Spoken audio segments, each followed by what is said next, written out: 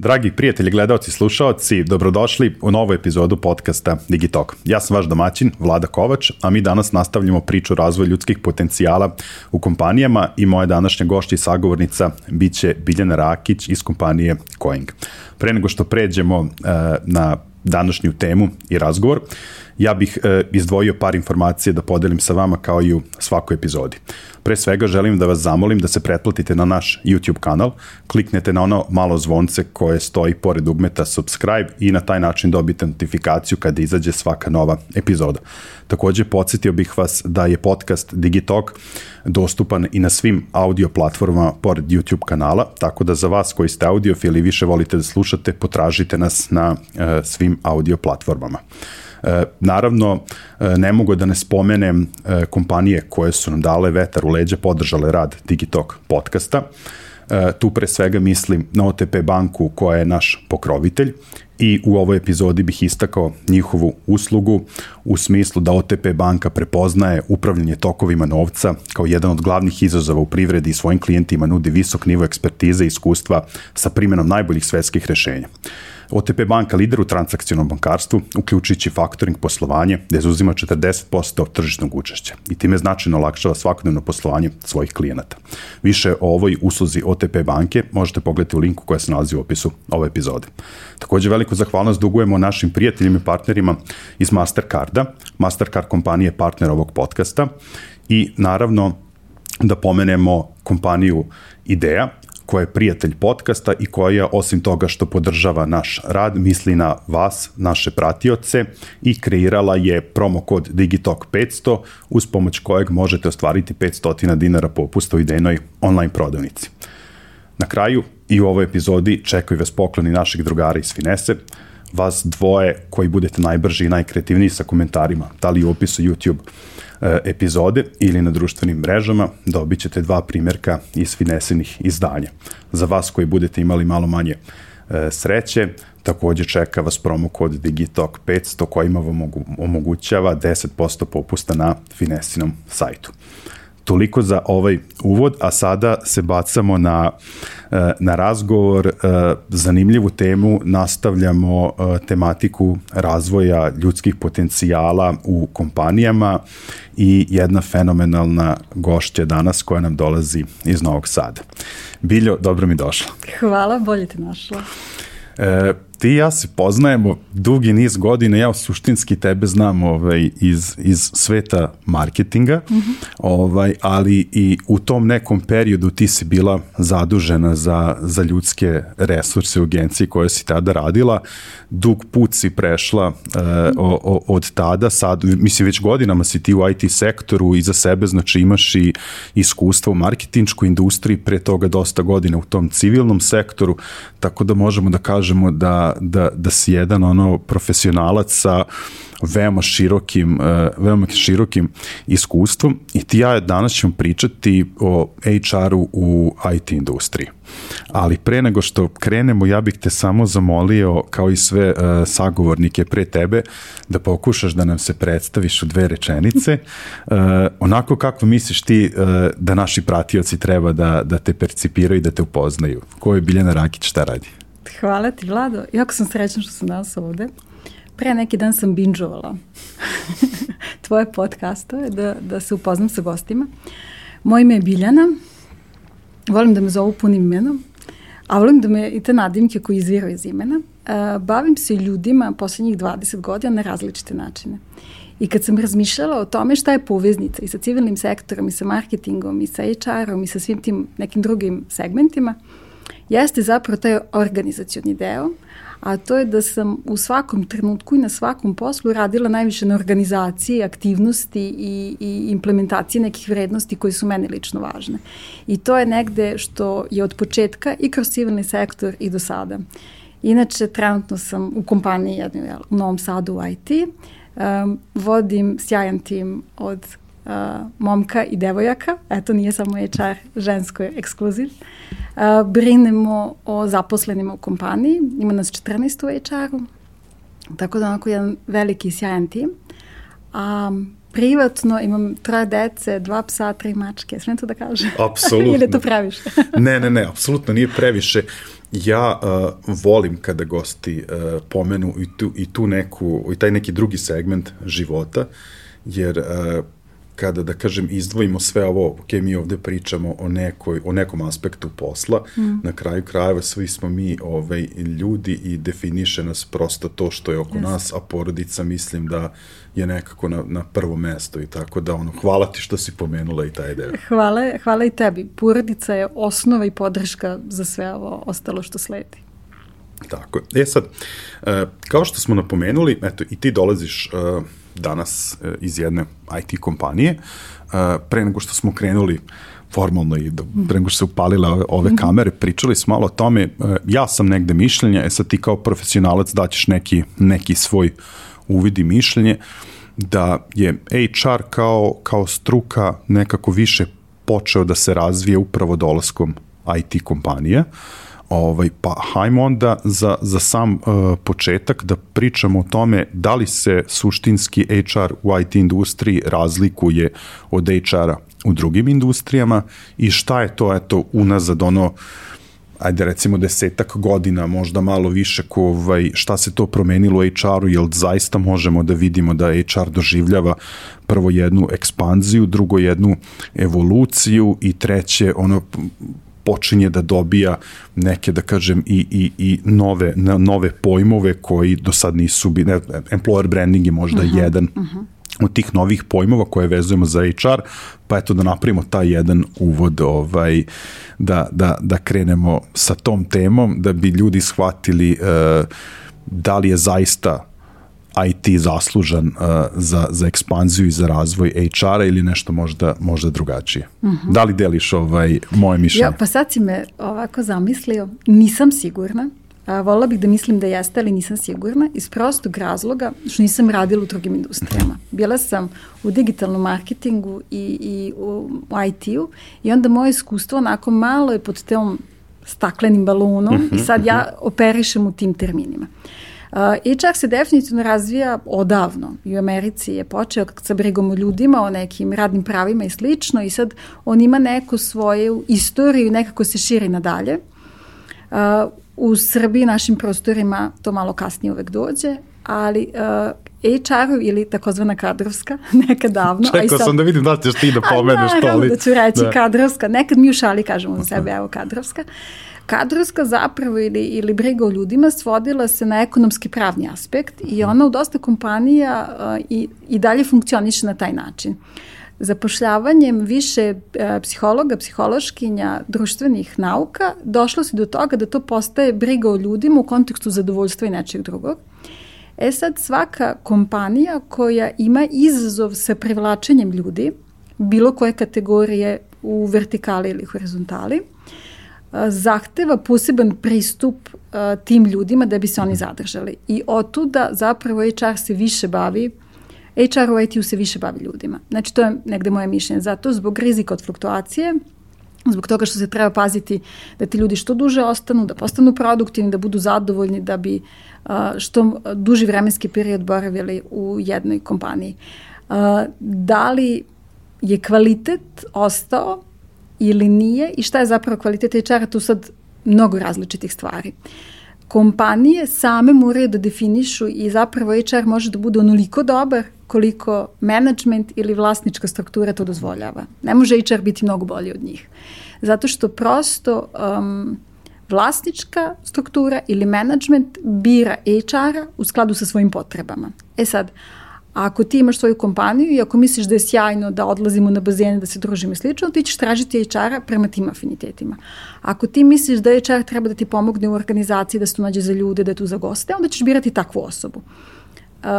Ono što je zapravo, jeste znači da ćeš ti negde, prvo ćeš napraviti odabir osobe, a onda ćeš instruisati svojim zahtevima.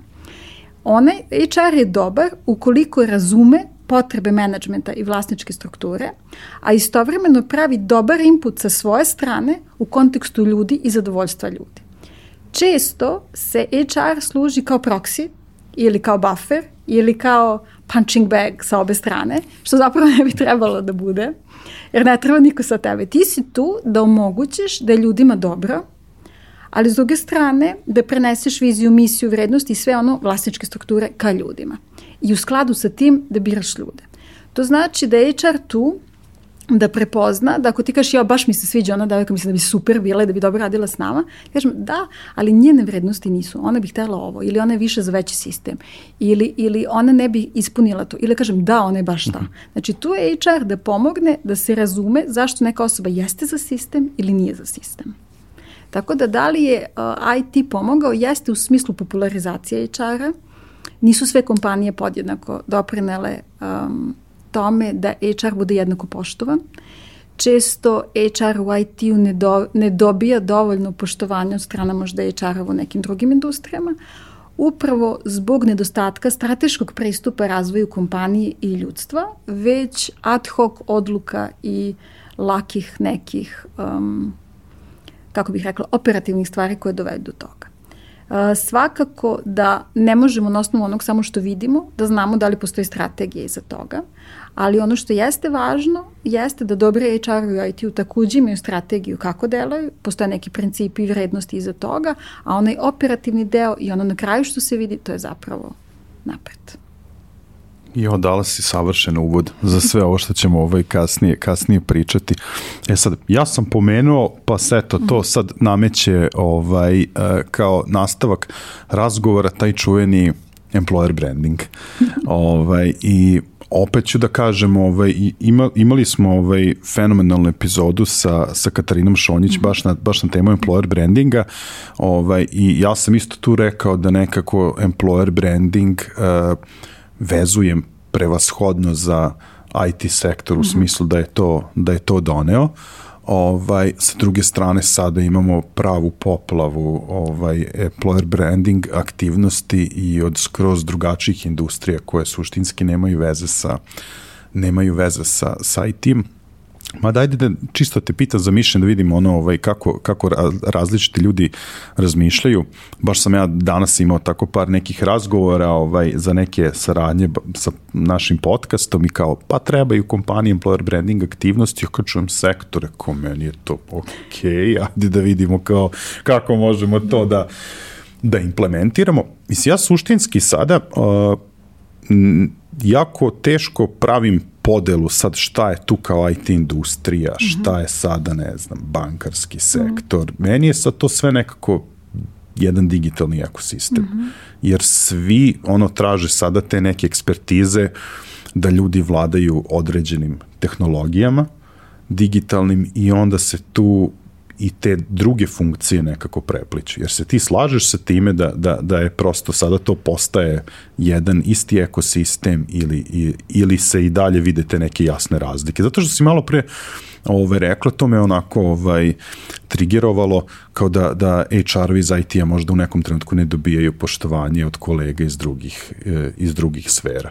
Pa mi je to sad ali ja nekako sam uvek mišljenje da se mnogo više uzima od vas, od IT industrije, u smislu da se prisvajaju neke prakse. Pa, drago mi je da je to slučaj i da je to tako. Employer branding je važan zbog privlačenja talenata. Po talente ne mislim samo na mlade ljude, nego na talente, na ljude koji će da doprinesu razvoju tvoje firme, kompanije, organizacije.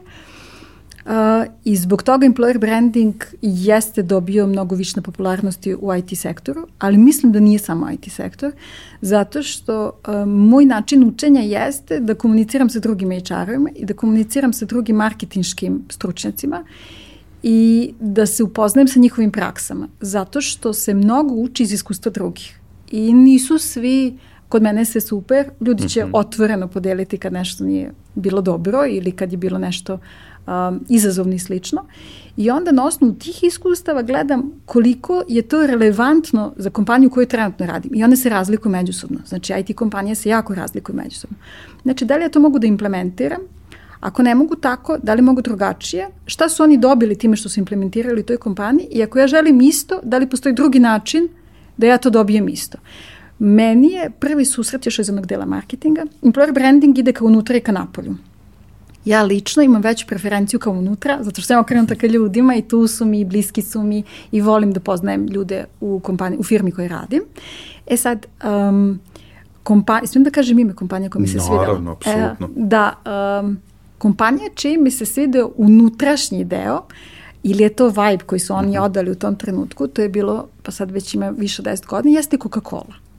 Znači, taj njihov, kad se uđe u prostorije, pa ti imaš tu, ne znam, crno-bele, bar je tako bilo tad, crno-bele slike zaposlenih, znači ta neka identifikacija, pa moj kredo je iznad moje glave, moj moto, životni, profesionalni, pa su negde porodično, kad je bilo neke family day ili nešto slično, bilo su neke fotografije u kantini sa članovima porodice, meni to baš bilo divno.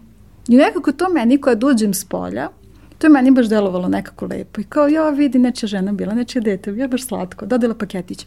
To je nešto, to je taj unutrašnji deo gde ti obraćaš pažnju. Sad, da li je to zbog mog senzibiliteta, pa je to se meni dopalo, ali onda se ja često se uhvatim da pričam i s ljudima koji su van IT-a, da pitam šta oni rade i kako rade. Da li je kreativnost u kreiranju aktivnosti u IT-u, HR-a u IT-u veća? Mislim da jeste, ali opet ja govorim iz svoje vizure i svog. Zato što su nam dostupni sadržaj i duže vremena u našoj formalnoj i neformalnoj edukaciji učimo i radimo da radimo sa drugim ljudima i na koji način možemo da im pristupimo. I učimo kako odrasli uče, recimo. Učimo kako se motivišu, učimo mnogo više vremena posvećujemo tim aspektima. I onda nam iz te neke zone, iz tog nekog temelja, kreću i naše aktivnosti i kreću i naše stvari. Pa do toga da li želimo, znači ko nam je zapravo ciljna grupa, da na taj način kreiramo benefite, ko nam je ciljna grupa, tako kreiramo radno vreme, da i ceo spektar, da li su nam stolice udobne ili nisu, opet zavisi od ciljne grupe. I ko nam dolazi tu. Da li ćemo da idemo na team building ili nećemo, opet zavisi ko su nam zaposleni u firmi. Da li ćemo da organizujemo online ili nećemo i opet sve to zavisi. Znači sve je nekako uslovljeno time i onda najviše različitih predloga sam često čula od HR-ova u IT-u. Znači šta se može da se radi i na koji način i šta zapravo dobijaš time. Jer sve mora da ima svoju, znači ako ti ja sad idemo u istoj smo firmi, idemo neki hiking, zbog čega to sad radimo? Nije to samo fun. Zbog čega baš to? Zašto neka fizička aktivnost koja će da nas umori i posle 2 sata šta ćemo onda da radimo? Šta time dobijamo? Šta je cilj toga? Kako ćemo da zaokružimo? Svaka aktivnost koja se dešava mora da ima početak, sredinu i kraj. Šta nam je cilj sad svega toga? Šta smo dobili? I onda tek kad tako izmerimo, onda sve to ima smisla. Meni tek sad sve dobija smisla kad tebe slušam kako pričaš, sjajno. Sad, imam sad tu jedno podpitanje, pomenula si ciljne grupe. Sad, da li kada se priča o employer brandingu u IT industriji, da li je veći fokus na juniore, u smislu da pridobiješ nekoga odmah čim završi fakultet, ili na seniore, pošto svi znamo da vlada prava, kako kažem, potraga za senior developerima, oni su kao suvo zlato, nema ih. Prosto, da li se tako isto dele ciljne grupe kada radiš employer branding aktivnosti? Pa zapravo najviše se traže mediori. Zato što traže manju platu nego senior, a brzo će poslati senior. Pazi, ovo sad otkrivaš tajne zanata. Mislim, to su ljudi koji su u usponu i koji ako imaju težnju da se profesionalno usavršavaju su super. Juniora ima puno. Da li zbog fakulteta ili zbog prekvalifikacija, njih generalno tržište ima dosta. Da li je dovoljno 3-mesečni ili 6-mesečni kurs? Definitivno nije. Pogotovo što ima ljudi koji završavaju fakultete sa tim. Ono što je jako važno jeste kad usmeravamo ka studentima, ako su nam juniori potrebni za kompaniju, na koji način im se obraćamo i koji su nam zapravo studenti potrebni. Jer obično top studenti, znači oni najbolji, idu u najveće development centre, teže nekom usavršavanju u inostranstvu i generalno ili će raditi remote ili se neće vraćati u Srbiju. I uzeti takvu osobu prosto je šteta. Znači to je jedna stvar, a drugo je, verovatno se ta osoba neće ni zadržati. Nego smo mi ili bilo koja kompanija odskočna daska za dalje. Sad, da li je potražnja za seniorima veća? Njih je manje, pogotovo što razvojem senioriteta jednog trenutka prestaju da budu developeri ili programeri i postaju neki menadžment. I znači više nisu developeri. nego su nešto drugo. I onda imamo ja lično mislim da programiranje je izuzetno težak, naporan, kognitivan proces sa jakim fokusom pažnje i da to ne može da se radi. Prvo, ne može da se radi puno sati u toku dana, drugo, ne može da se radi jako puno godina. A sve te godine koje neko postaje senior, stiču i neke druge veštine koje im pomažu da opet vode neke druge programere, ako to žele naravno. I mali broj programera ostaje u nekim mojim godinama da nastavlja da programira i da radi na tu temu. Da li je velika potraga za seniorima? Pa jeste. Da li ih je teže dobiti? Jeste. Zašto? Zato što se interesuju za različite sadržaje na društvenim mrežama. Po društvenim mrežama ne mislim na Facebook, Instagram, LinkedIn i na sve. Zato što ih različite stvari zanimaju i zato što od sadržaja koji se lako čitaju na društvenim mrežama, oni će ih verovatno preskočiti, a od nekih catchy stvari koje se dešavaju treba ubosti pravi način da budeš zanimljiv. S druge strane, kad prevučeš, da li ti je konverzija dobra? Znači, kad napraviš kampanju za jednog seniora na društvenim mrežama, koliko zapravo ti dobiješ seniora tom kampanjom, koliko ti se od njih uklapa u budžet, u tvoj vrednostni sistem kompanije, koliko oni zapravo žele da ostanu tu ili samo ih je oduševila tvoja reklama i kad dođu pa ipak vi niste my cup of tea. Tako da ima tu različitih stvari. Kampanja za seniora zapravo jako malo, bar ono koliko sam ja videla na društvenim mrežama. Znači, baš da targetiraju seniore, osim svi su Hulovo, jel? Koja je bila. Mislim, to je očigledno. Napravili su ljudi brand od toga i sjajno što su to uradili. Ali nisam, ili bar ne mogu u ovom trenutku da se setim, nijedne druge koja je bila toliko ispraćena i dovoljno uspešna da može da bude. Da. Ajde da zaokružimo ovu priču, da mislim, employer brandingu zaista može da se priča satima. Da li si se susrela sa slučajem da neka kompanija ne radi employer branding i zašto? Ako sad pričamo IT sektor. Ka unutra? Pa znaš ja ću sad da budem iskren, skroz si me oduševila s tom pričom o employer brandingu iznutra i ka napolje. Znaš, ja sam uvijek to posmatrao kao eksterno, znaš, da. I onda kad se ovo za Coca-Cola, kao da, ja bi prvi isto reagovao kao i ti za te stvari, i onda kapiraš da je to samo ka ljudima unutra. Pa mislim, možeš mislim, ja bih se na primjer složio, ajde kao lajki, kao neko, da je meni jako važno ljudi unutra kakav imaju osjećaj prema kompaniji za koju rade. Opet isto tako razumem da je taj eksterni employer branding važan zato što želimo da privučemo neke nove ljude. Sad sa te strane pretpostavljam možda da su, ajde sad ti me odmah ispravi, pa eto, diskutujemo da možda više kompanije teže ka tome eksternom. Rekla bih da. Tu jedan unutrašnji employer branding uključuje razvoj kulture i brigu o kulturi, koja većina kompanija nema definisano ili je manji deo posla HR-a, koji od ostalog posla možda ne stiže time da se bavi. A eksterni je sve ono što možemo da vidimo ka napolju. Kompanija u kojoj trenutno radim nema eksterni employer branding, ne bavi se time, nema plaćene reklame, ne radimo ništa na tu temu i iako imamo neke stavove koje čvrsto zastupamo i zbog toga smo nekoliko puta bili u centru pažnje, ali oni nisu bili ciljano da se promoviše naš employer branding, nego se prosto zbog tematike koja je osetljiva za ovo tržište, eto, bili smo. Ono što je mene privuklo i u poslednjih 2 kompanije. Ja mislim da je zdravo menjati kompanije. Samo što to sad nije popularno da jedan HR kaže, ali ja mislim da je zdravo znači, 5-10 godina i da onda ti osim ako nisi sad u toj kompaniji jako visoko, imaš neki važan deo, važan aspekt, da promeniš, da vidiš kako drugi ljudi dišu. Zašto? Zato što kad izađeš, prvo, ako si matori s nekim iskustvom, ja mislim da sam matori s nekim iskustvom, napraviš jednu rupu koju će drugi mladi ljudi da popune, koji verovatno nisu mogli da razviju svoj pun potencijal dok sam ja bila tu. Jer držiš mnogo stvari. I onda si ti ljudi malo razviju neke veštine koje nisu imali, pa malo se bore za sebe, pa predlažu nove ideje koje možda nisam htjela da čujem ili nisu mi bile zanimljive. To je jedno. A drugo je za mene koje prelazim, ja donosim kompletno to iskustvo u ovu i ako si ti novi vlasnik te nove kompanije, ja ti dolazim sa gomilom nekih stvari iz drugih firmi. I mogu da obogatim tvoje iskustvo i viđenje stvari, iako ti ne moraš da se složiš sa pristupom i implementacijom svega. Znači, širimo neku sliku. Tako da mislim da je to dobra stvar i da je to važno. Sad, što se tiče unutrašnjeg employer brandinga, meni se u ovoj kompaniji koju trenutno radim dopada ta briga o ljudskim pravima. Ja sam potekla iz civilnog sektora i bila sam u kontaktu većinom sa ženama i decom koje su bile u akutnoj situaciji nasilja ili su je preživele i meni su nekako ta ženska i dečja prava deo mene. Pritom radim sa mladima, od kako sam ja bila mlada, u tim kategorijama. Nemoj tako, mladi smo još uvek. Mladi smo još uvek.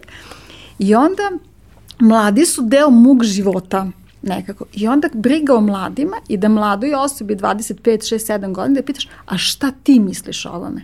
Znači, ja znam kako bi trebalo da se uradi. I ja znam zato što imam N godina, dvocifren broj godina iskustva o ovome. Ali šta ti misliš da treba se uradi? Taj podržavajući aspekt, razvojni aspekt za mlade osobe.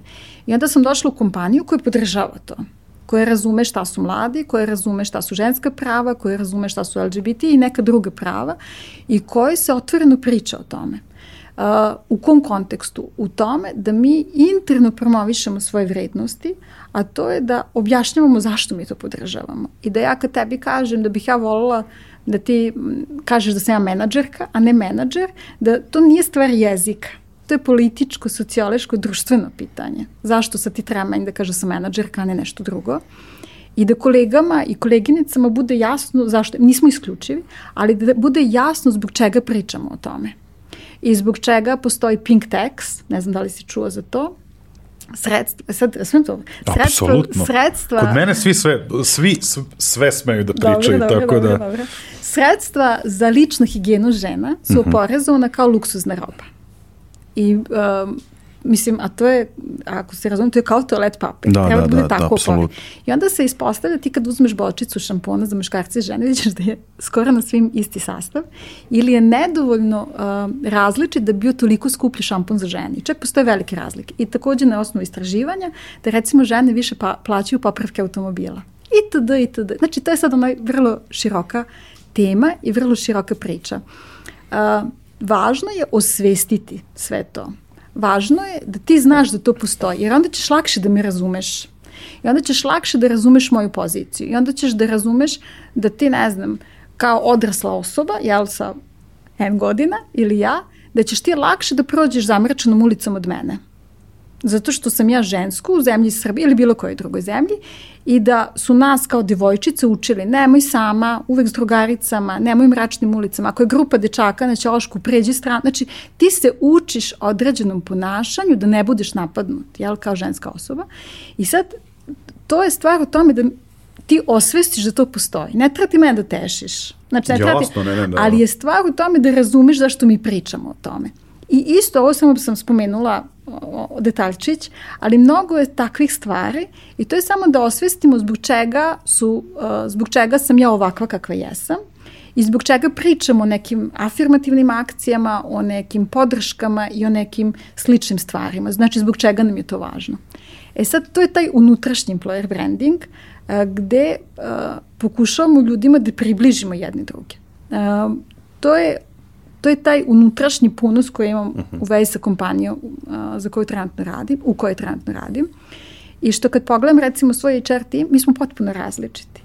Od muzike do izgleda, do preferencija, do čak različite ljubavi u okviru HR-a. Različitih pisaca ili različitih javnih ličnosti. Čak i tu nam se razlikuju stvari. I mislim da to učenje različitosti je izuzetno važno. I to je naša vrednost. I onda je ona implementirana kroz sve ostale stvari u našoj kompaniji. Mislim da bi s tobom mogao satima da pričamo o HR-u, iako do sad nije bio, da kažem, fokus mog interesovanja. Ne, pazi, ja ono što se tiče vaših aktivnosti, ja prvi sam ispratio kada je to sve bilo aktualno i podržao, tako da meni sve to vrlo ima smisla. Iako je bilo i različitih i komentara i svega toga i hype se digo, ali opet kažem, mislim, slažem s tom da je važno prosto podeliti kakve vrednosti neguješ. Sad ti pričaš i onda samo se nadovezujemo na pojmove koje pominješ, opet nešto što se tiče, mislim ne tiče se employer brandinga, ali u okviru toga si pomenula, a izuzetno je aktuelno u IT industriji, a tiče se tih benefita i uslova rada.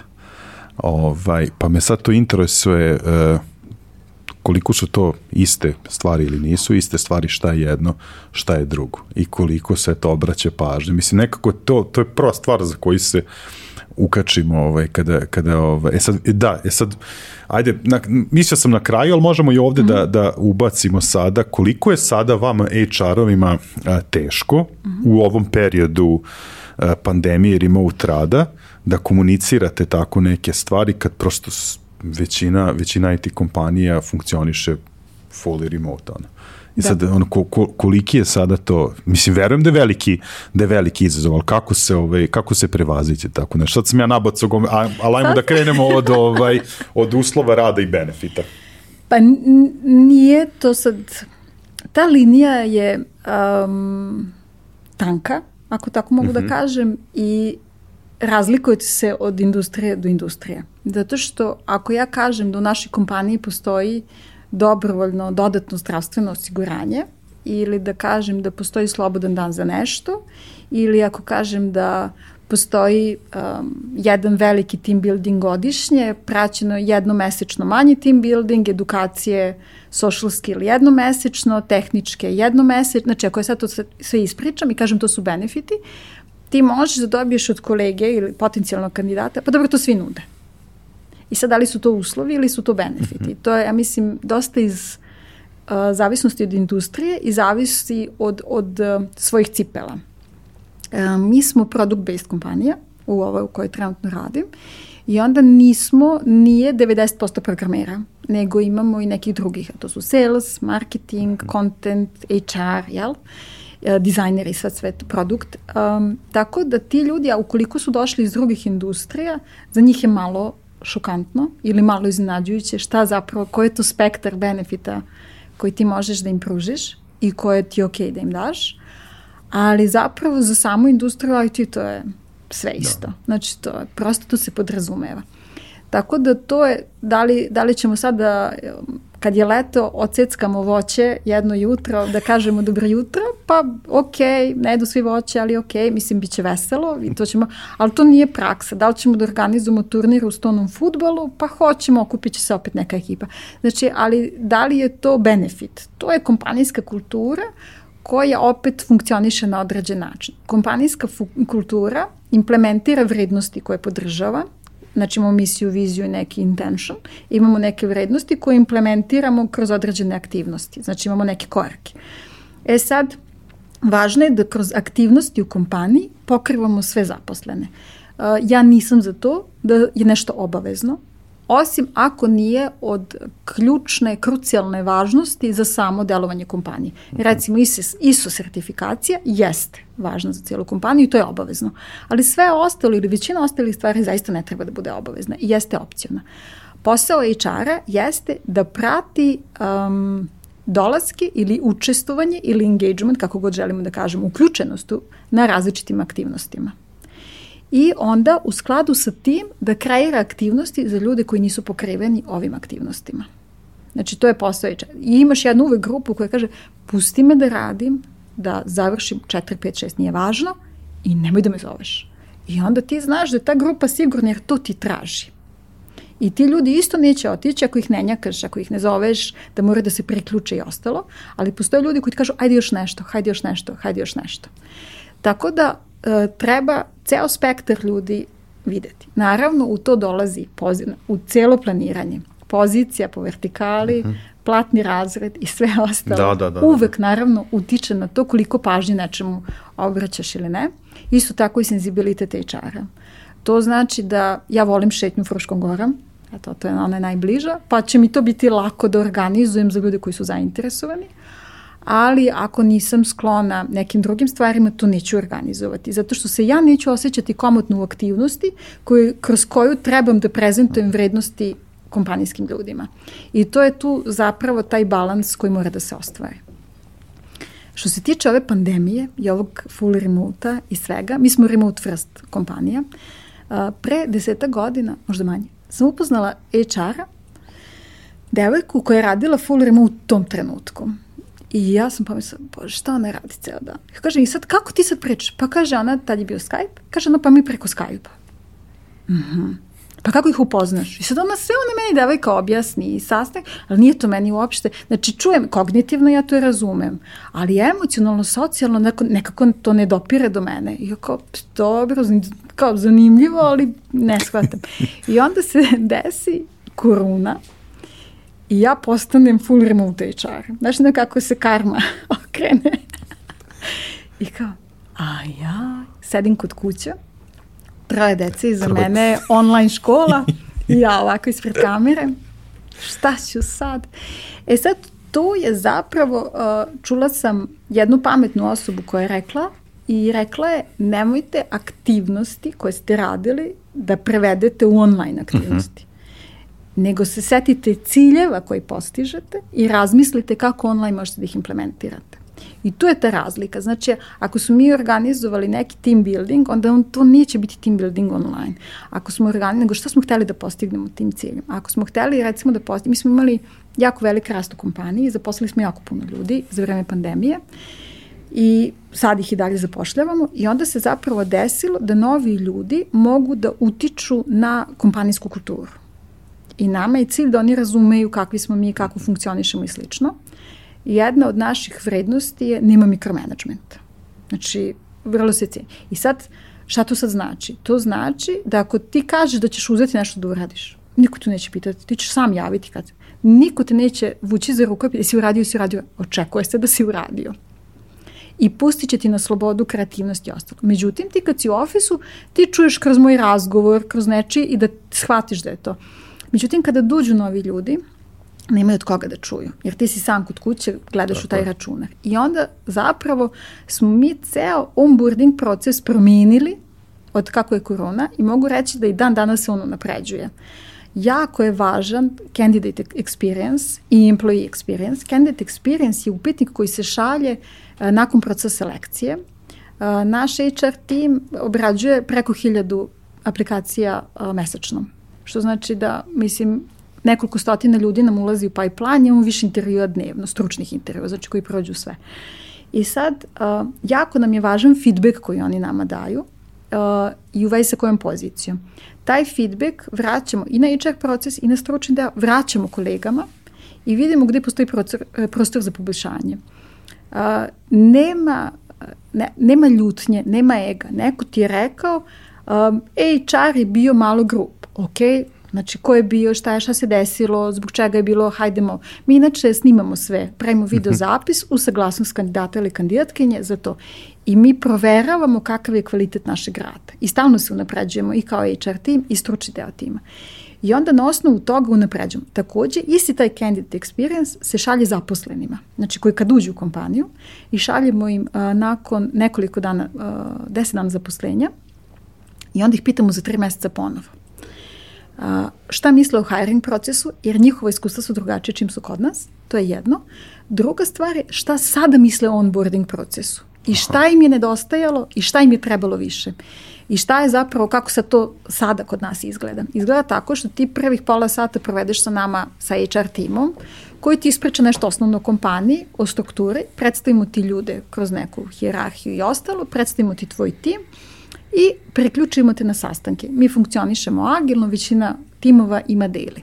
Znači, oni se uključuju na daily. Ide tehnički onboarding isto dana, ide business onboarding. Znači, mislim da svaki HR mora da razume odakle novac dolazi. Znači, kako ova firma živi i odakle svima nama plate i kako zarađujemo. I isto tako, mislim da je važno za sve nove ljude da razumiju biznis logiku, kako firma funkcioniše. I onda imaju taj biznis aspekt, a to je, mi imamo 3 proizvoda, jedan je time tracking tool, jedno je team chat aplikacija, jedno je project management tool. Znači imamo 3 proizvoda koji rade, to su grupe development timovi koji rade na razvoju toga. Znači da ljudi steknu sa kim zapravo rade. možda neće doći u kontakt sa tim ljudima. Nakon toga postoji upoznavanje sa različitim aplikacijama koje mi interno koristimo za Leaves, za komunikaciju, za sastanke, za svašta nešto. Također postoji, čak i za Google Workspace. A to je da postoji, da znaš kako, znači da namestiš potpis. Iako je to možda zvuči banalno, za neke je to novina, jer mi imamo neko uniform. To je taj deo employer brandinga kao unutra. Da se mi uniformno, ne u smislu, na isti način prezentujemo. Zato što ako tebi treba DevOps, nešto ti ne radi, da ne tražiš da njemu sad piše Wizard i ti ne znaš da je on DevOps, nego da stoji DevOps, da ti znaš kolegu da kontaktiraš, jer smo u online okruženju. Znači, to je jedan aspekt sa tim kompletnim i upoznaje različite ljude kroz taj proces.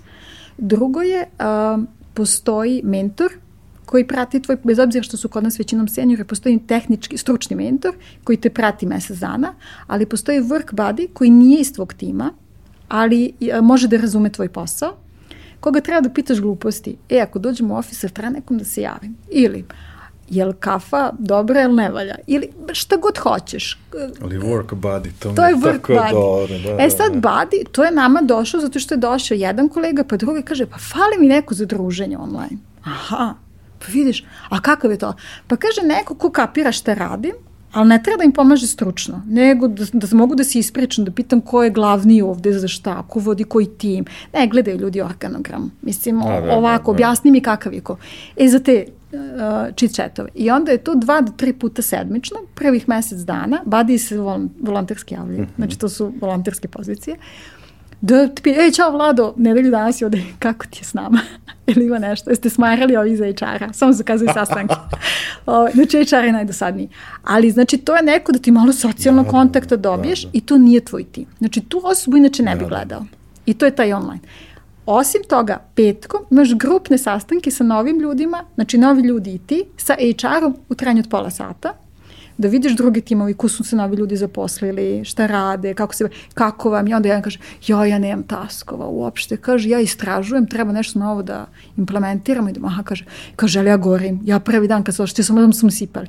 I onda ljudi razumeju da u istoj kompaniji postoje različiti vremeni, različiti pikovi aktivnosti, da u ovom timu se sad gori, ako je prodajni, znači sad gori sve, ali u ovom timu je tek planiranje. I da ti pikovi nisu istovremeno u različitim timovima. I onda dobiješ malo taj diversitet. Ti upoznaješ developera, a ti si content writer i slično. Onboarding proces HR-om traje 2 meseca. Nakon 3 meseca mi opet pitamo za mišljenje. Nakon 6 meseci ide evaluacijom. Tako da je to onboarding proces kod nas dosta produžio, ali mogu da ti kažem da je vrlo nizak procent fluktuacije, 3% kod nas. Zato što jako puno pažnje obraćamo na taj, na onboarding deo, da smo odabrali prave ljude i da odmah ako nam nešto škripi, ako smo nešto čuli, ako nam neko na check-inu kaže, ja baš sam umoran, da odmah reagujemo i proverimo sa liderom te grupe, poželio si da je umoran, jel imate puno posla, jel sve ok, jel treba nešto da uradimo, jel treba da se reaguje ili nešto, ili kad kažemo da je neko oduševljen ili super srećan, da pitamo jel sve ok, znači čujemo da su pozitivni, jer ne kažu uvek ljudi svom lideru, meni je baš super s tobom, nego kažu nama. Naravno. I onda taj ciklus feedbacka je isto jako važan, da mi vratimo liderima šta je ok, šta može bolje i ostalo.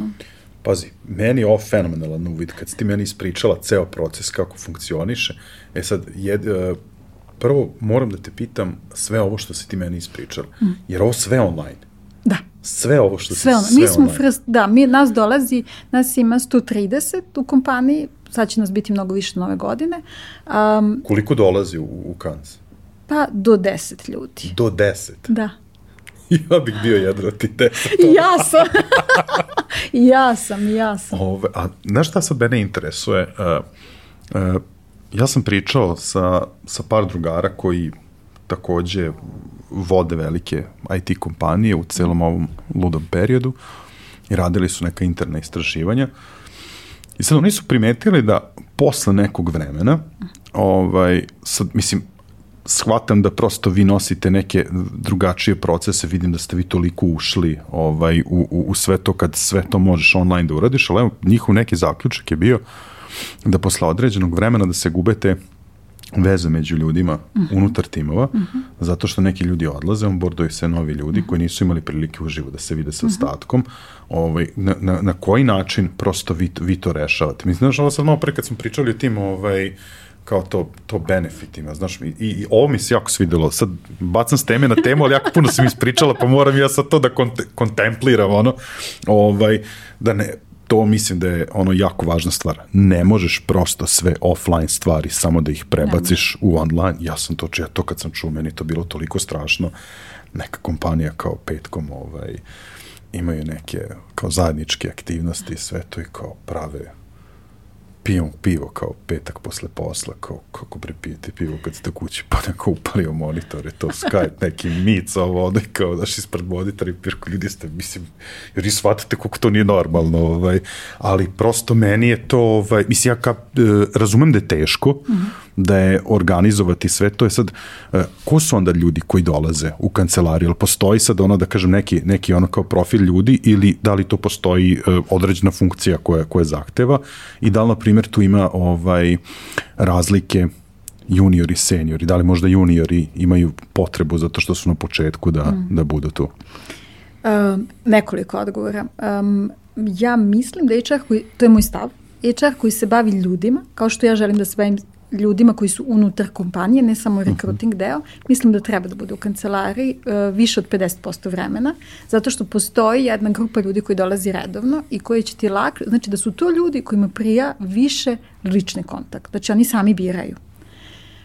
Samim tim, inače mi dajemo osim opreme, znači meka, tastature, miša, dajemo isto i stolicu, kompletnu, tako da ti možeš kući da opremiš sebi svoj prostor. E sad, ako taj čovek već bira da dođe u kancelariju, onda i HR treba da bira da dođe u kancelariju, jer imaš ljudi koji lakše funkcionišu na taj način. Da li su, ja bih preporučila svim juniorima da dolaze u kancelariju, zato što su i mentori tu. Da li to juniori sami biraju? Nekad biraju, nekad ne. Seniori većinom rade od kuće. Sad kažem, nekako ne postoji obrazac da kažemo samo seniori, samo juniori, to su lični afiniteti. Ja sam prvih mnogo meseci radila samo od kuće. Drugo, meni je lokacija firme izuzetno blizu i ne gubim na commuting skoro pa ništa. Ja lično se osjećam efikasnije i brže i neke stvari brže uradim ovako preko monitora nego da ti pišem. Ali to sam ja. Neki ljudi mnogo lakše funkcionišu od kuće i o tome da distribuiraju svoje vreme na način kako njima odgovara. To znači pošalju poruku, ali ne moraju da pogledaju odmah odgovor. A to je ta distanca u odnosu na neku aktivnost koju žele da urade, koju možda ne mora. Da li je pala produktivnost? Znači, bila je jedno vreme, je to išlo super, svi smo kod kuće, možda radiš bilo kad, komp je uključen pa je uključen, ti sedneš, uradiš nešto, vraćaš se stalno, stigo mail, poruka i to je tako. I sad to je dobar put za jedan burnout. I onda ljudi su ili skliznuli u to, ili su u jednom trenutku prosto ne moram da sedim sa računarom i naviknem se da mogu da vodim decu u školu, da mogu da odem do radnje, da dočekam poštara i nekako se smanjuje taj deo. Ono što je važno jeste kontakt sa HR-om, to jest kontakt HR-a sa ljudima, obrnuto sam rekla, za pitanje nivoa produktivnosti i kako mi možemo da pomognemo. I mi smo isprobavali različite modele na koji način da pomognemo ljudima da budu produktivniji. Zato što ja kad sam kod kuće, ja bih i da skuvam nešto, pa bih da zalijem cvećem, pa mi je neko na vratima. I to su sve stvari koje mene mame da radim još nešto. Ali htjela bih da sam produktivna. E sad, pokušavali smo da nađemo različite modele, pa smo u ono vreme policijskog časa imali, recimo, fiksno se radi od 12 do 4 ili 12 do 5, a ostalo vreme kad god hoćeš u toku dana. I onda ljudi sebi kažu, ok, sedim tu. I onda imaš nekako fokusiranu pažnju, svi smo online istovremeno, brzo se razmenjuju poruke i ostalo. Tako da se to nekako namestilo. Onda smo vremenom shvatili da timovi funkcionišu različito i ono što se desilo vremenom jeste da je svaki tim lider, ja to zovem različite nivoe u vertikali, znači može da bude direktor dizajna ili može da bude neko ko vodi ceo produkt tim ili bilo šta, ali da oni imaju privilegiju ili da imaju odgovornost, obavezu, pravu, da sami kontrolišu, to jest da sami definišu radno vreme svog tima. Ono što je važno jeste da je radno vreme od ponedeljka do petka, da se vikendom ne radi i da se ne ulazi u prekovremeno, osim ukoliko on nije odobren. I to je ono što HR te ohrabruje, da moraš da paziš na svoje vreme. Mislim, imamo time tracking tool Clockify, jel? Mi logujemo svoje vreme. Molim te, gledaj koliko si sati logo, nemoj. Jer tvoj performans se očekuje u tom vremenskom periodu da bude takav. Ako ti ne performuješ, u čemu je problem? U nama, u tebi ili u dogovoru? Znači da vidimo šta nije u redu. Tako da to su neke stvari koje smo obraćali pažnju. Kad je krenula pandemija, je prošlo neko vreme, pa je palo, pa smo se mi nešto kao počeli viđamo. Onda smo organizovali, kod ljudi koji se uopšte ne poznaju, postoje nešto se zove grupni kvartalni sastanci, kako god to zvučalo. Znači, jednom u 3 meseca HR organizuje male grupe, zavisi od teme, od 5 do 10 ljudi, i pazimo da su to ljudi koji inače nemaju kontakt jedni sa drugima. Znači, da bi imali priliku da se upoznaju.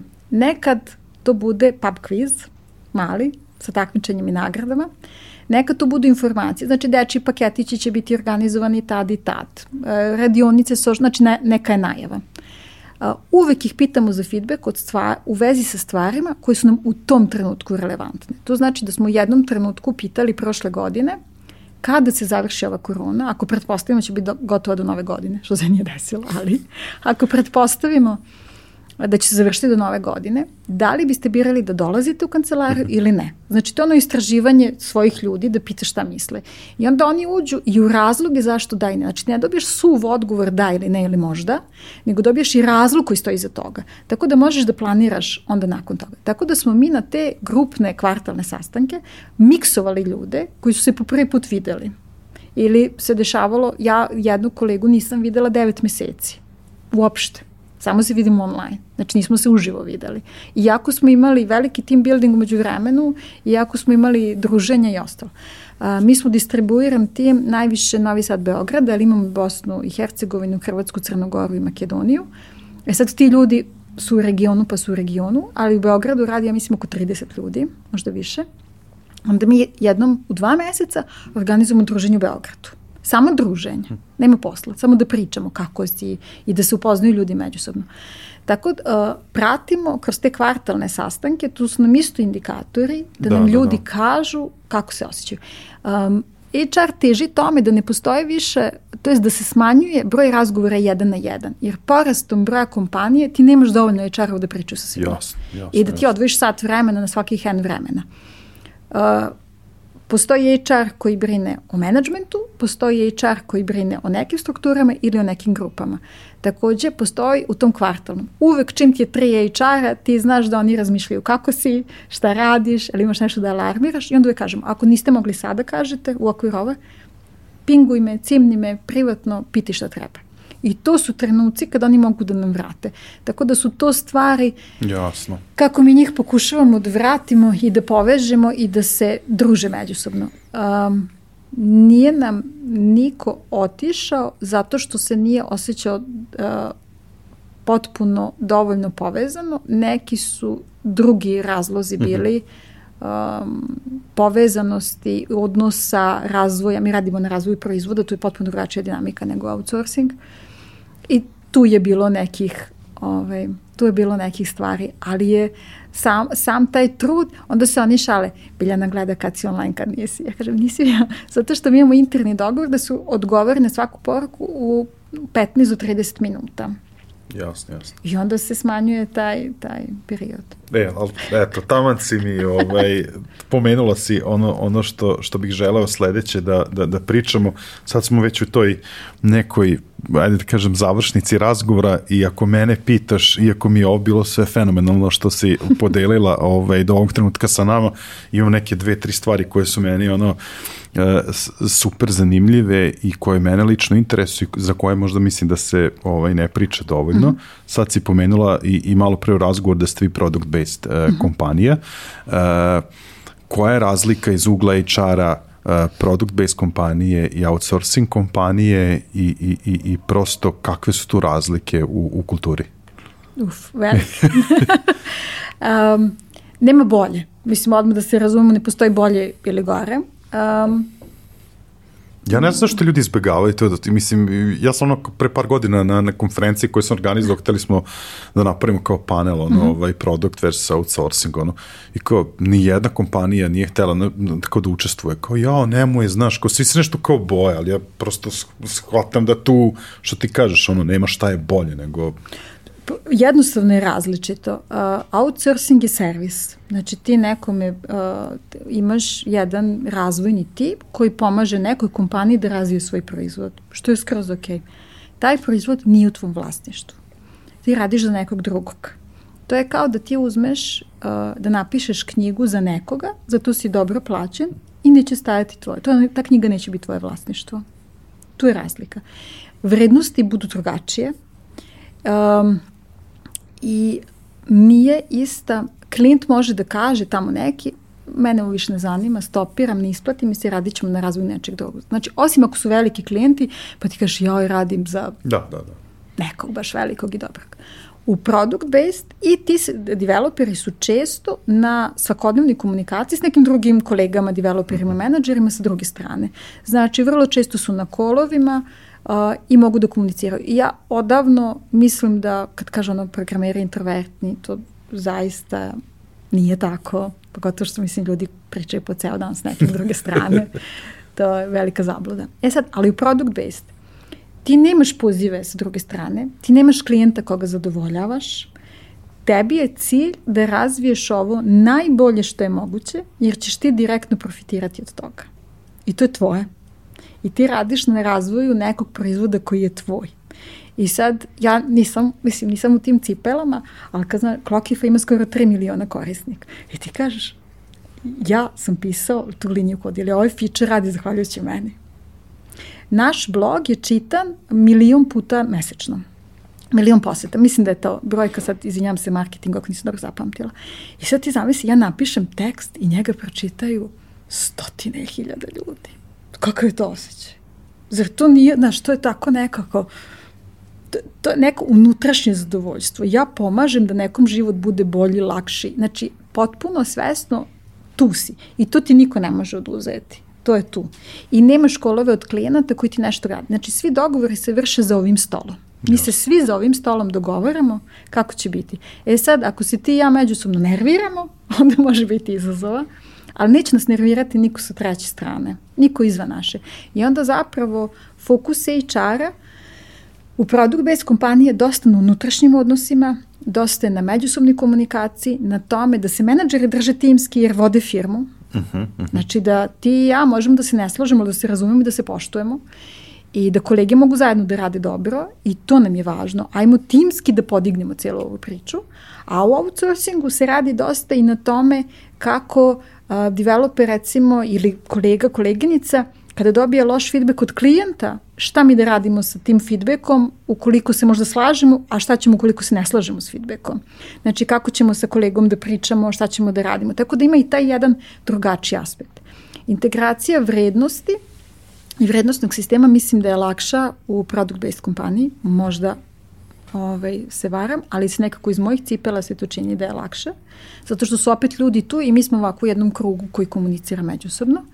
Dok u outsourcingu ti imaš neke vrednosti koje su možda lične, nisu uvek samo profesionalne i poslovne, ali imaš komunikaciju ka napolje.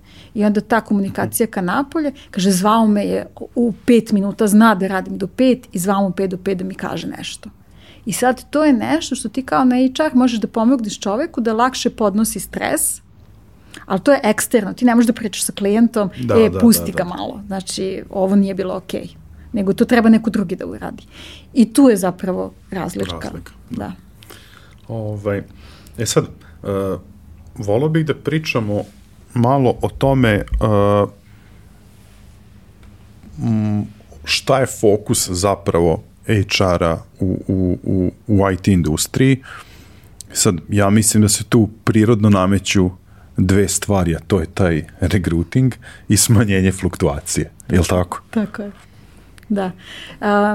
To je, recruiting je izuzetno, tebi trebaju jako dobri ljudi da tvoj posao uspe i treba da ih odabereš na način to je opet jako važno kad vidiš osobu napolje i da kažeš, jao što je dobar, da imaš hrabrosti kao HR da kažeš, ali nije za naš sistem. Zato što tebi nije cilj da uzmeš super neku osobu s polja i da je uvučeš kod sebe, jer kad ta osoba dođe može da bude nezadovoljna, da ti izaziva neko drugo nezadovoljstvo, da pravi konflikte ili bilo šta. Tebi da se prosto ne uklopi u organizacionu kulturu. I onda pati i kultura, znači ljudi koji su... Dolazak svake nove osobe uzdrmava ceo sistem, jer dolazi sa svojim vrednostima, svojim ponašanjima, svojim nekim navikama. Sad, isto tako, znači posao HR je da pronađe, i to je sad taj kulturološki fit koji je jako važan, a to je da mi možemo da procenimo da li će ta osoba da se dobro snađe u našem sistemu i da li će naši kolege dobro da reaguju.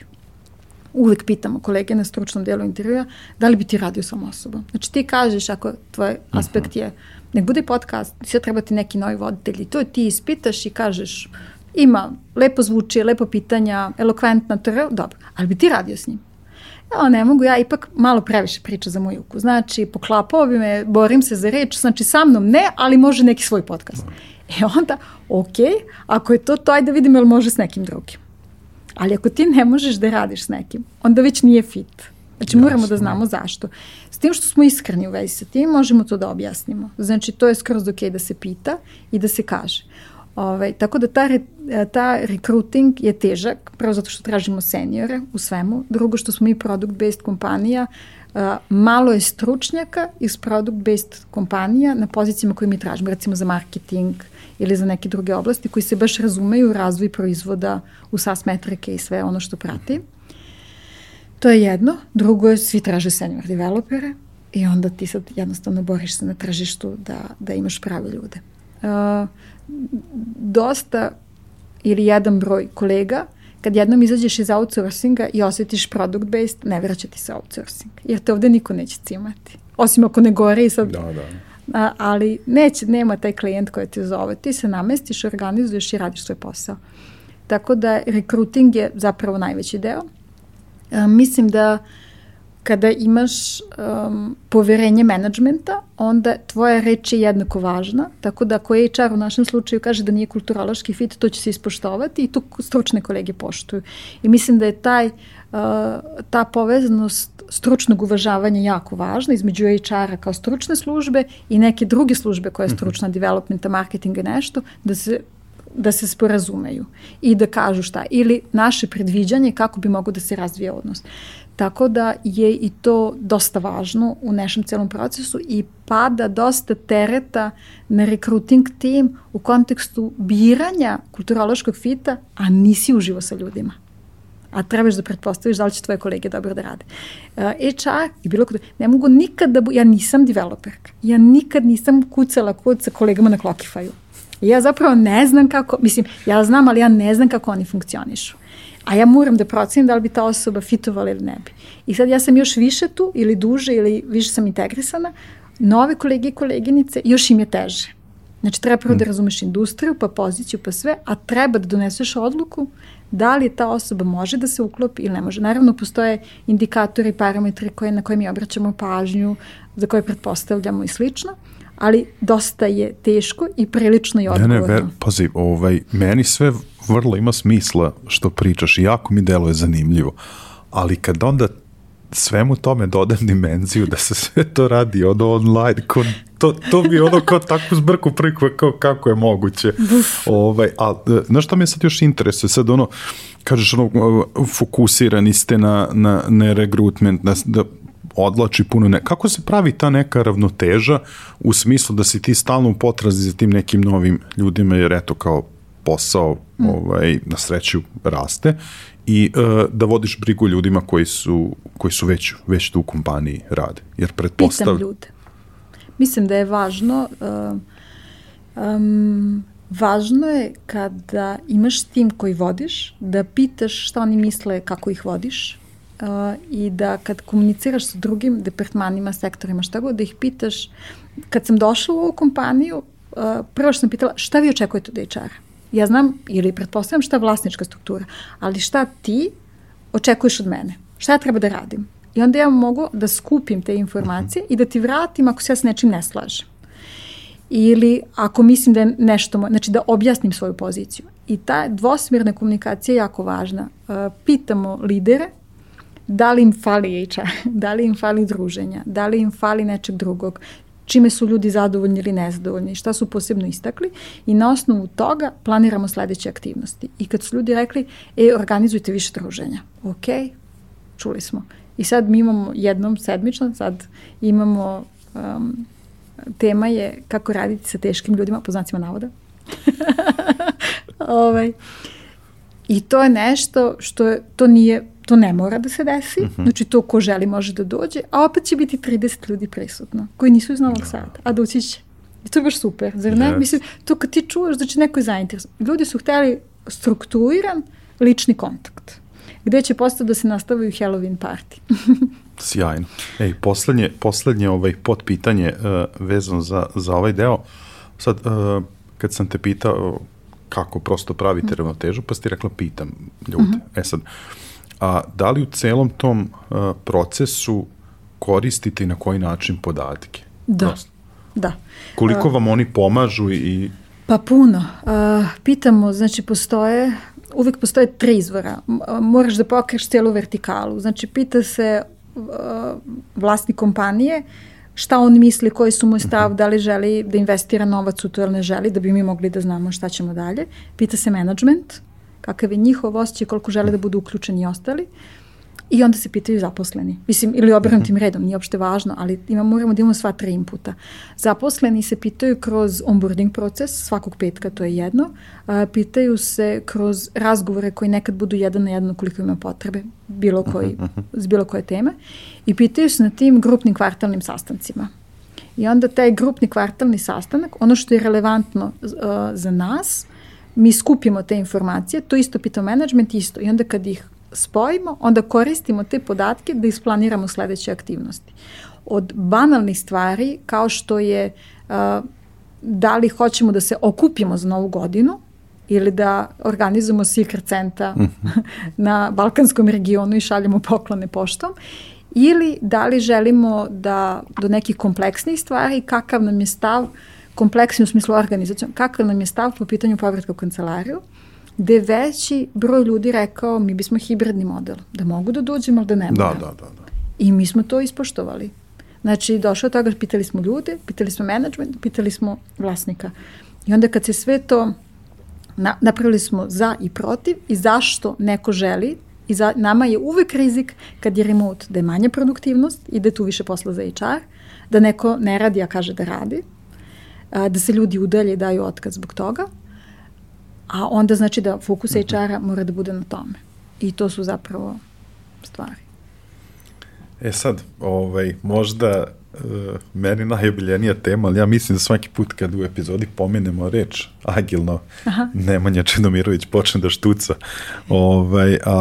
Bio je tvoj kolega koji se također bavi razvojem ljudi, Nenad Antić, tu na tvom mestu. Pričali smo o agile-u, organizaciji HR timova, ti si isto napomenula da vi funkcionišete na takav način. Sad, ajde da ti daš možda neki svoj uvid koje su to onda faze rada i zašto bi prosto jedan HR radio na ovakav način. Agilna metodologija je vezana obično za razvoj softvera, ali svoju primjenu nalazi i u drugim oblastima. I ono što je divno je što Agile, iako ima metodologije, on je dosta slobodan. I on kaže da si ti otvoren, da što više napreduješ, da brzo reaguješ, da pravovremeno zapravo reaguješ na adekvatan način i slično. I to je ta lepota u Agile-u. Mi funkcionišemo, mi smo se konsultovali s kolegama iz software developmenta i pričali sa njima i šta i kako i onda smo mi probali i usavršavamo se vremenom. Mi funkcionišemo po nekom skramu kao i tim, koliko god to bilo komplikovano.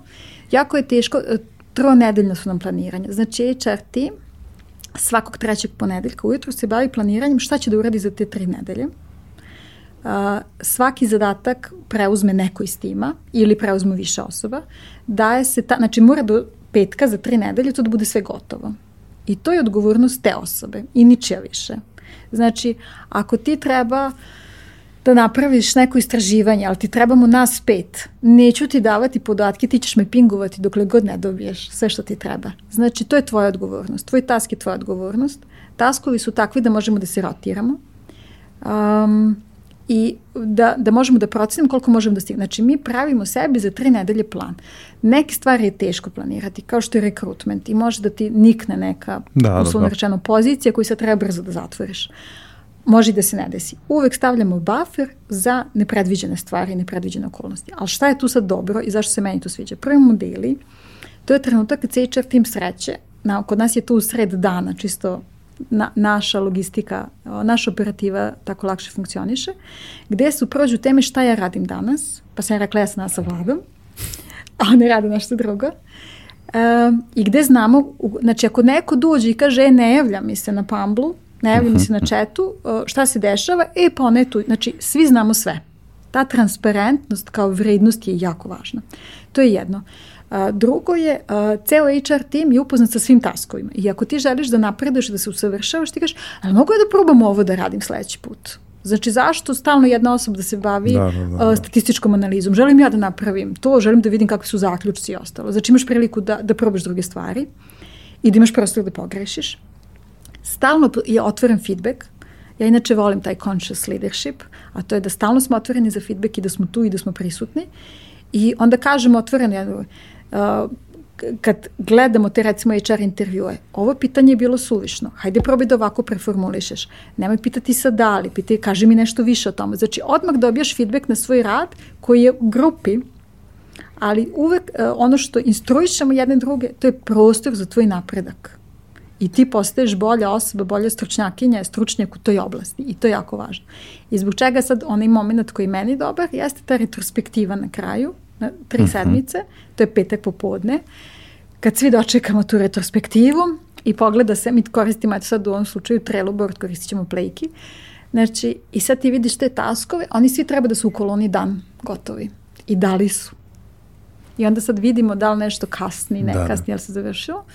I svaka od nas ima šta je bilo dobro za tebe lično, šta je moglo da bude bolje, koje je tvoje glavno učenje iz ove 3 sedmice i šta ću da ponesem dalje. Znači šta ću sad da implementiram u sledeći sprint ili neki tamo. I ono što je dobro jeste, prvo sumiraš, drugo imaš priliku da pohvališ. Mi kao HR tim imamo kontinuiran proces napredovanja, znači svake 3 sedmice imamo jednu temu koju obrađujemo. Juče je koleginica držala temu koja se zove toxic productivity, a to je kad upadneš u tu produktivnost po svaku cenu. I onda je to je naš prostor da se unapredimo i da prepoznamo kod kolega i slično. I onda kažemo, bravo, pa ti si baš to dobro uradila. Znači imaš priliku da pohvališ nekog i tu je ceo tim i da kaže, ovo je baš bilo dobro. Meni je baš značilo. S druge strane možda kažeš, ovo nisam dobro radila. Znači onaj intervju iznervirao me, ja sam se iskontrolisala, ali jako sam se loše osjećala posle toga i trebalo mi je sat vremena da dođem na svoje. I ono čemu treba da radim je kako da se nosim sa ljudima koji su agresivni prema meni ili koji me ne poštuju. I to je sad. I onda nekako ti kažeš, ok, ove 3 nedelje su se završile. Dubok uzdah, pusti. U ponedeljak je novi sprint. I ta psihološka, emocionalna zatvorenost, da se ti možeš da se zatvoriš, da kažeš, dobro, naučili smo, ajmo dalje. To olakšanje kad se sprint završi. Pazi, meni ovo što si ti rekla, prvo što sve vrlo ima smisla, drugo ekstremno mi deluje zanimljivo, ali ne mogu da ti ne postavim pitanje zašto onda postoji otpor prema tome? Mislim, pa ja mislim da je to otpor prema nepoznatom, zato što ne znam šta možete očekuje. Drugo, nije lako biti procenjivan stalno i nema... ono što je vrednost u našoj kompaniji ne možeš da gaziš po drugima da bi napredovao. Znači, to zaista nije. I u HR timu svi dobijaju, mislim, to je sad i na cijelu kompaniju, ali u HR timu svi dobijaju jednaku priliku, šansu da se bave svim stvarima koje mogu i koje žele. I nekad pokušamo da guramo izvan zone komfora, mislim da je to zdravo za sve. Ali to znači da ja kao neko ko vodi taj tim, moj intervju se takođe gleda na HR feedbacku, i oni svi odkomentarišu, ja znam šta mi već dajemo sugestije jednim drugima za svoje ponašanje i ako sam ja napravila neku od grešaka, neko koga ja vodim ima priliku da me iskritikuje, to jest da mi da neprijatnu povratnu informaciju. Da li će to meni kao nekome, da li će to dira moj ego, da li će to dira moju suetu, da li će meni da bude dobro. A isto tako nije lako kad tebi tvoj nadređeni ili tvoj peer-to-peer vidi da ti grešiš, a manifestno je da grešiš. I to su zaista stresne situacije. Ono što stalno ponavljamo, mi smo sigurna zona, mi sve ovo radimo da budemo bolji. I to je jako važno, to je neka naša mantra u HR-u, da mi stalno želimo da budemo bolji. I svu, recimo, candidate experience, employee experience koju imamo razvijeno. 6 mjeseci je prošlo. Hajmo da vidimo šta možemo da popravimo ovde. Ajde napravimo još bolje. A bilo je dobro pre 6 mjeseci. I za 6 mjeseci ćemo opet isto uraditi. Zato što stalno težiš tom nečem boljem, ali bez pritiska. To znači, baš kad smo pričali o toj toksičnoj produktivnosti, mora da se kaže i nema kazne, da kažeš ubijaju me kandidati. Znači ne mogu, ima pozicije koje su jako teške, nisu developerske neke struge, jako su teške, ne mogu da se izborim sa kandidatima, treba mi da neko preuzme deo. To mora naglas da se kaže. I to se ohrabruje da se kaže da ne uđemo u burnout. I zato postoji taj otvoren prostor i otvoren. A za to sve treba hrabrosti. Da se iznesu emocije, adekvatne za poslovno okruženje, ali da kažeš, ja ne mogu da radim ovo. Znači ja upadam u burnout, gore me kandidati. I da onda napravimo switch, da vidimo šta možemo da uradimo, šta je najbolje u ovom trenutku da uradimo, da proces ispašta što manje može, a da tebi pomognemo da se ovo sve razvije. Tako da nije lako za neko ko vodi, mislim, ja imam neke emocije, valjda, tu se svašta dešava ispred mene. Da li nekad, znajući nešto privatno, želiš da popustiš ili da podigneš, ili nekad zaboraviš da znaš nešto pa uradiš nešto. Znači ta objektivnost koja treba da ostane i da ti sad vodiš tim, a potpuno je otvoreno za feedback i da ti kažu nešto. Znaš, kako ti držiš autoritet ako mogu u svakom trenutku da ti kažu nešto? Ja, što vreme odmiče sad, sad ne znam da li sam ja postajem iskusniji u izboru tema i sagovornika, ali ovo danas baš uživam. Tako se mi otvorila neke nove vidike. Mislim da smo jako puno pokrili tema sa ovim razgovorom i prilično smo se zapričali, ali evo ja imam 2 pitanja za kraj, ali ajde jedno po jedno. Poslednje koje je vezano, da kažemo, za ovu današnju temu što smo razgovarali je, nažalost, pomenuli smo par puta, nalazimo se još uvek u ovom vremenu koje je prilično neizvesno, vezano za ovu pandemiju. Da li je cela ova situacija promenila ulogu HR-a u IT kompanijama i na koji način, da li su ta neka očekivanja prema vama koji radite promenila? Jesu, svakako jesu. Mislim da se u prvim trenucima očekivalo da smo neki super junakinje, junaci koji pokušavaju da reše, treba da reše situaciju, što nije moguće. A drugo, zahtevalo je dosta za našu poziciju da se adaptiramo na ovu situaciju. Nisu svi HR-ovi jednako skloni tehnologiji, a mi smo nužno morali da pređemo na aktivno korišćenje tehnologija i da shvatimo ne samo Meets ili Teams ili Zoom za komunikaciju. Znači, to je prvo i osnovno, bez toga ne počinje dan. Ali da prvo da koristiš različite kalendare, različite kooperativne platforme, različite platforme koje mogu da ti i ja sarađujemo, da kreiramo nešto zajedno, da uhvatiš njih, da dosta je zahtevalo proširenje veština i znanja u nekom digitalnom kontekstu i mogu da ti kažem koliko god da mogu prvo da kažem da sam mnogo naučila. Znači nisam znala za mnogo stvari, a sad znam. I da sam mnogo platformi upoznala i da sam mnogo tehnika i načina komunikacije sa drugima i kreativnog izražavanja i davanja feedbacka kroz neku drugu platformu ne bih ni očekivala da to tako može da se desi. Tako da možemo da igramo neku igru, da ćemo biti zajedno, da možemo da se čujemo, da možemo da komuniciramo neke druge stvari, da možemo da učimo. Tako da se ta digitalna pismenost, koliko god sam ja mislila da sam ja visoko digitalno pismena, zapravo se jako proširila za ovih 1.5 godina i mislim da svaki HR koji ima taj remote deo posla mora da se proširi. Ja sam za ovaj prvi deo, imam nekoliko poznanica koje rade odavno online psihoterapiju i koriste različite online alate da bi komunicirali sa klijentom ili klijentkinjom, koji nije samo, znači, nego neko crtanje, pisanje ili neka druga interaktivna platforma, da zapravo to integrišemo. I onda nekako ti se otvore vidici, nekako upoznaš neki drugi svet. Ili koliko ja stanem, treba sad na toj platformi da kreiram nešto što će druge da pozove da manipulišu tim sadržajem.